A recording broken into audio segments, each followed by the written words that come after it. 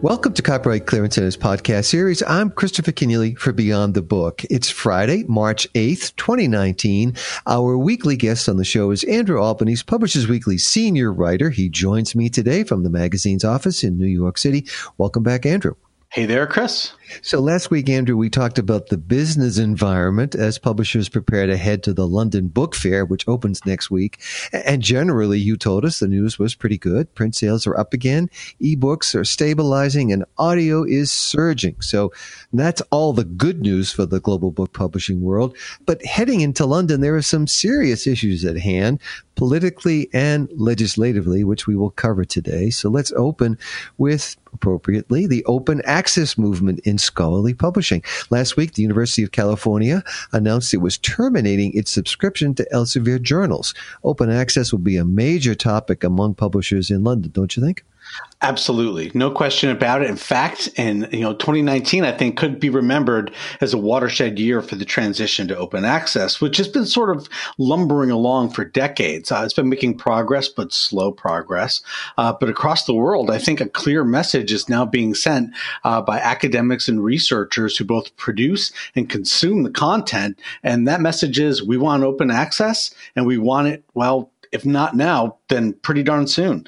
So what do you make of the decision by the University of California to end their negotiations with the world's largest STM publisher, and that would be Elsevier?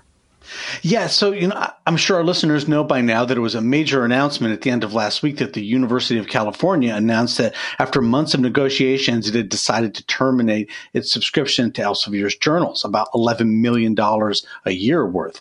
UC officials said Elsevier was unwilling to meet UC's key goal in the negotiations, and that was securing open access to UC research, but also keeping costs down. Now, Elsevier is no stranger to tough negotiations. We've talked about it on this show quite a bit. They've frequently clashed over the years with university librarians and administrators and faculties over the high cost of access to scholarly journals.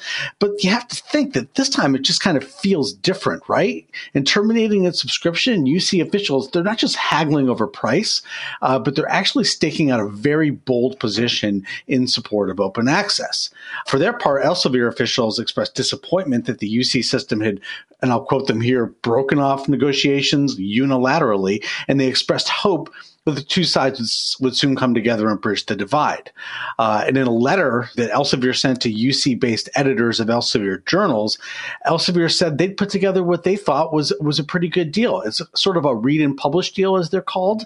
And they thought that this might actually get the job done. Now, a read and publish deal essentially allows for an institution to pay a single price, usually a pretty large fee, for both access to that publisher's content, but also to allow their researchers to publish open access without paying author processing charges in those publishers' journals. But in an explainer that came out after we went to put the show down last week, UC officials said that the deal Elsevier had proposed would have cost them 80% more over 3 years. So is it a big move for UC to make this stance for open access? Absolutely. I think it sends a huge message globally that UC is standing up for open access, and UC is a huge player. According to their own study, UC research accounts for about 10% of all U.S. publishing output. That's a pretty big chunk. But, it's unclear how the negotiations between UC and Elsevier are going to continue, how they're going to get things back online, or what, for that matter, UC researchers are going to do in terms of accessing Elsevier content, which I assume a number of them need to do their jobs. But for now, the UC community appears united and committed to holding this line on open access. The faculty senate there issued a statement in support of the university's position to break off negotiations with Elsevier. The university administrators have also issued their support. But at the end of the day, you got to think, as one observer pointed out to me, this all comes down to money, right? Elsevier has always been happy to publish things for open access, explained Brandon Butler, who's the director of information policy at the University of Virginia, and one of the people I like to talk to about these things. And Brandon added that UC's decision to walk away from its subscription deal was not just about pushing an away agenda, but about exploding subscription costs. And that's a concern that all universities and research institutions share. And it's that dynamic, I think, around unsustainable prices where the breaking point is going to really really be for more university libraries, more so than any hypothetical flip to open access. As Brandon said, libraries are tired of giving their budgets away to Elsevier. And while libraries would prefer to support open access, there still really is no consensus about what open access looks like.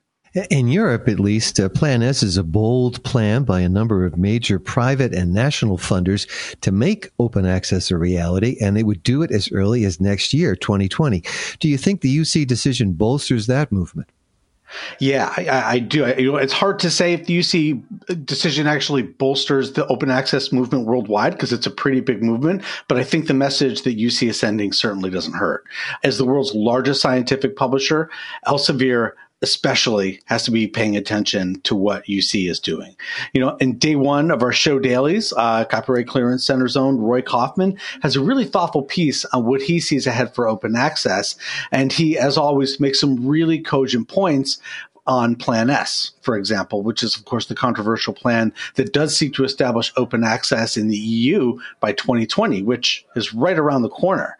Plan S, of course, he notes, would actually put more pressure on small publishers than it would on publishers like Elsevier's because society publishers and mission-based publishers, they have different priorities. They have fewer journals over which to spread costs. They have less negotiating power over vendors. So, some of the things that Plan S would put forth might actually make it harder for smaller publishers and might actually work to the benefit of a company like Elsevier in the long run. But, here's the message that I think is being sent. Yes, Plan S is not perfect. I think that is something that, we've heard now. No UC, the University of California, doesn't know what it's going to do without Elsevier. But those are just details. The time for open access is now. That's the message I'm getting loud and clear. Let's just get there. We'll sort out the rest as we go. That's my growing feeling of what's happening in the OA movement. And it's going to be interesting to hear in London if that's the message the publishers are getting too. When Copyright Clearance Center's Beyond the Book returns, Andrew Albanese considers where it leaves publishing when the United Kingdom leaves the European Union. I'm Christopher Keneally. I'm Mark Rotella, Senior Editor at Publishers Weekly and host of the new PW podcast, Publishers Weekly Insider. Each week, we'll talk to PW editors, authors, and other industry guests about the biggest and most exciting stories and books in the world of publishing. New episodes of PW Insider premiere every Friday. So listen at publishersweekly.com/PW Insider or wherever you get your podcasts, and be sure to subscribe to PW Insider on iTunes.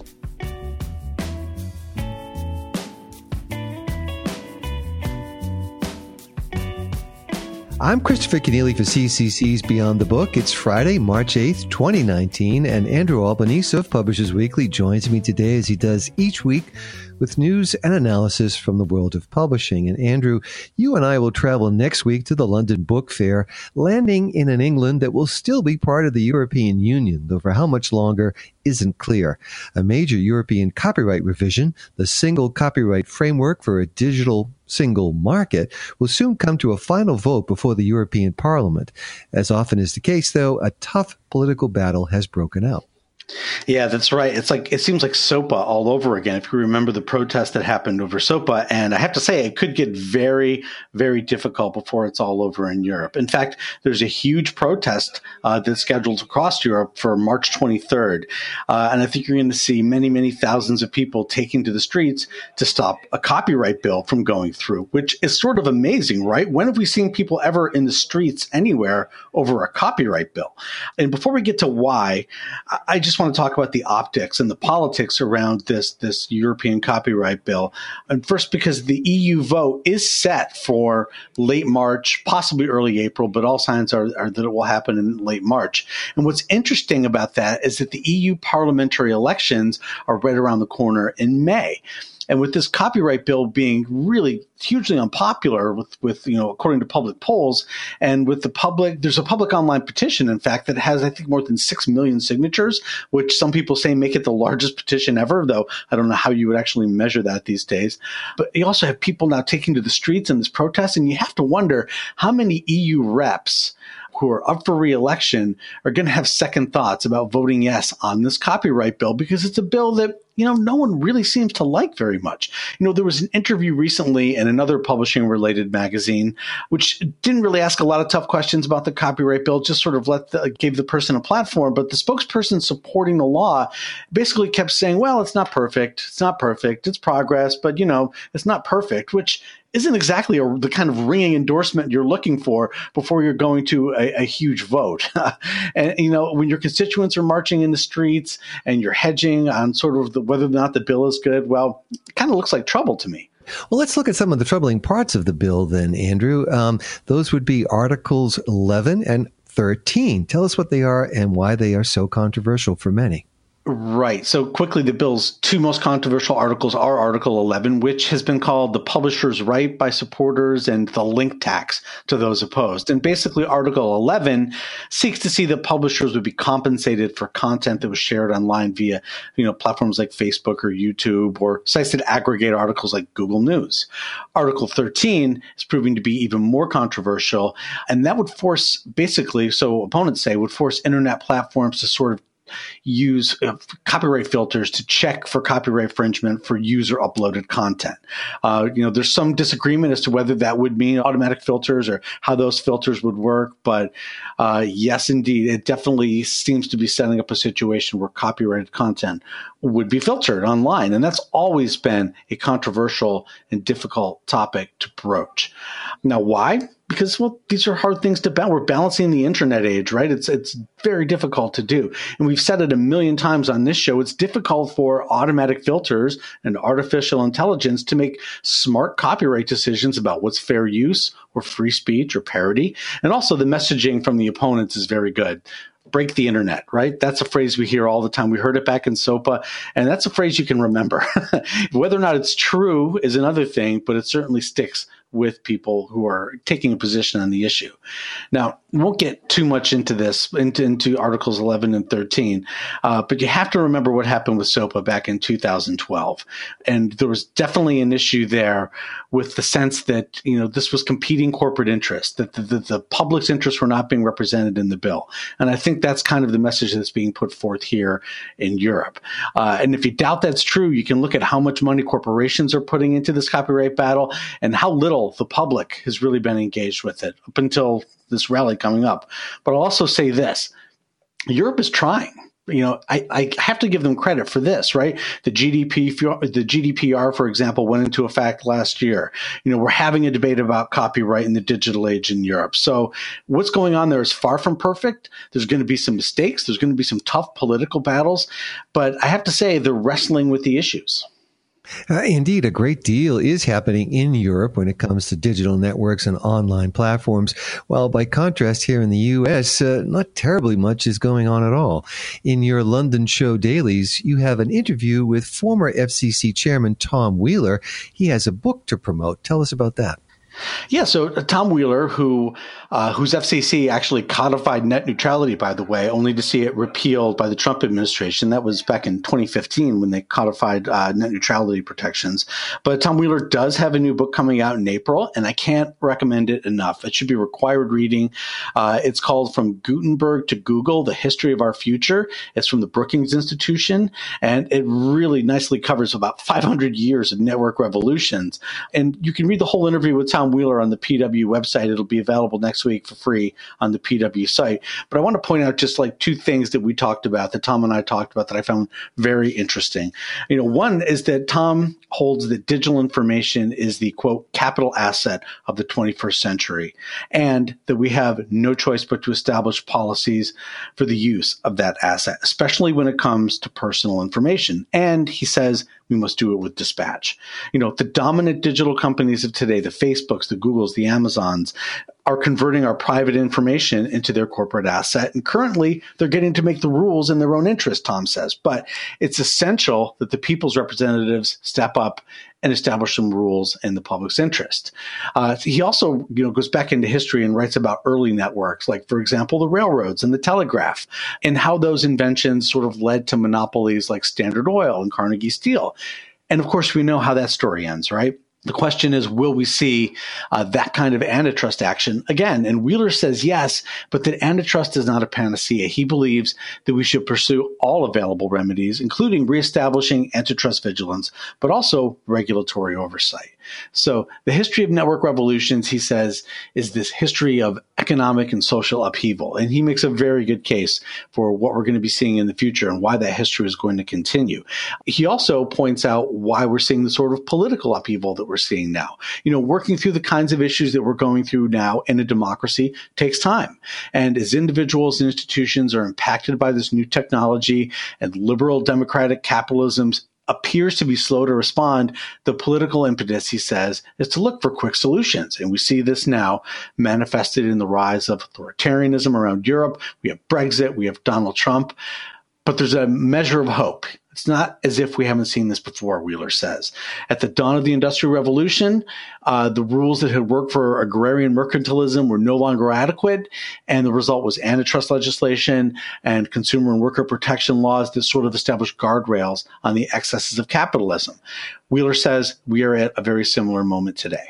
Andrew, you and I began talking about Brexit on this show in 2016 at the London Book Fair, just weeks before the referendum on whether to remain or leave for the UK. That would be, of course, remain or leave the European Union. 3 years later, Brexit is now weeks away. What's your sense of how publishers in the UK are feeling about it? I think they're feeling anxious, clearly very anxious. And I'll go back to your colleague, Roy Kaufman, who in his piece also shared some thoughts on Brexit.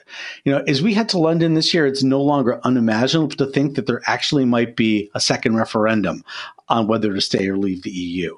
In fact, that now even seems likely because British lawmakers are kind of frightened of leaving the EU without a deal, a so-called hard Brexit, as they call it. Nevertheless, as Roy points out, the other likely scenario is that we're going to have a hard Brexit. And as Roy notes, for publishers, a hard Brexit would mean a massive reduction in the ability to recruit talent and really severe short-term market challenges. And these are things that we've been hearing at the London Book Fair for the last couple of years. Brexit could seriously impair the UK publishing industry. It could incentivize expansion into continental Europe. Another point that Roy makes very good, in order to take better advantage of EU labor and other markets. But if there is a second referendum, and it's looking like that just might happen, the outcome would almost certainly be to reverse course away from Brexit. And let me tell you, if that was to be the case, it would be great news for publishers. Well, Andrew, I'm afraid it's time for you and I to leave. Listeners, that is, though our exit is only for this week. We return next Friday, reporting from the London Book Fair. Thanks for joining me today, and see you at Olympia Hall. My pleasure, as always. Coming next on Beyond the Book, for what seems like forever, book authors and their publishers have treated Hollywood as a glorified cash machine. As book sales languish, especially adult fiction, authors and publishers must wonder, if not from Hollywood, then where will the next generation of readers come from? Porter Anderson, editor-in-chief at Publishing Perspectives, says streaming services like Netflix and Hulu may provide the answer, bringing more digital life and profit to publishers' lists. The message for this year to our publishers is, first, get yourself a producer. Find somebody that you like, somebody whose work you like. Get very close and keep that person really close and be really nice to that person. Because as we know, it's a production company that takes a property into a studio. You don't, unless you're in a very strong position, you don't just walk right into 21st Century Fox and tell them, I've got what you need. You actually get to Ridley Scott, and his production company walks it in because he knows what they need. The race to the streamers, next on Beyond the Book. Beyond the Book is produced by Copyright Clearance Center. Our co-producer and recording engineer is Jeremy Brisky of Burst Marketing. Subscribe to the program wherever you go for podcasts and follow us on Twitter and Facebook. The complete Beyond the Book podcast archive is available at beyondthebook.com. I'm Christopher Keneally. Thanks for listening, and join us again soon on CCC's Beyond the Book.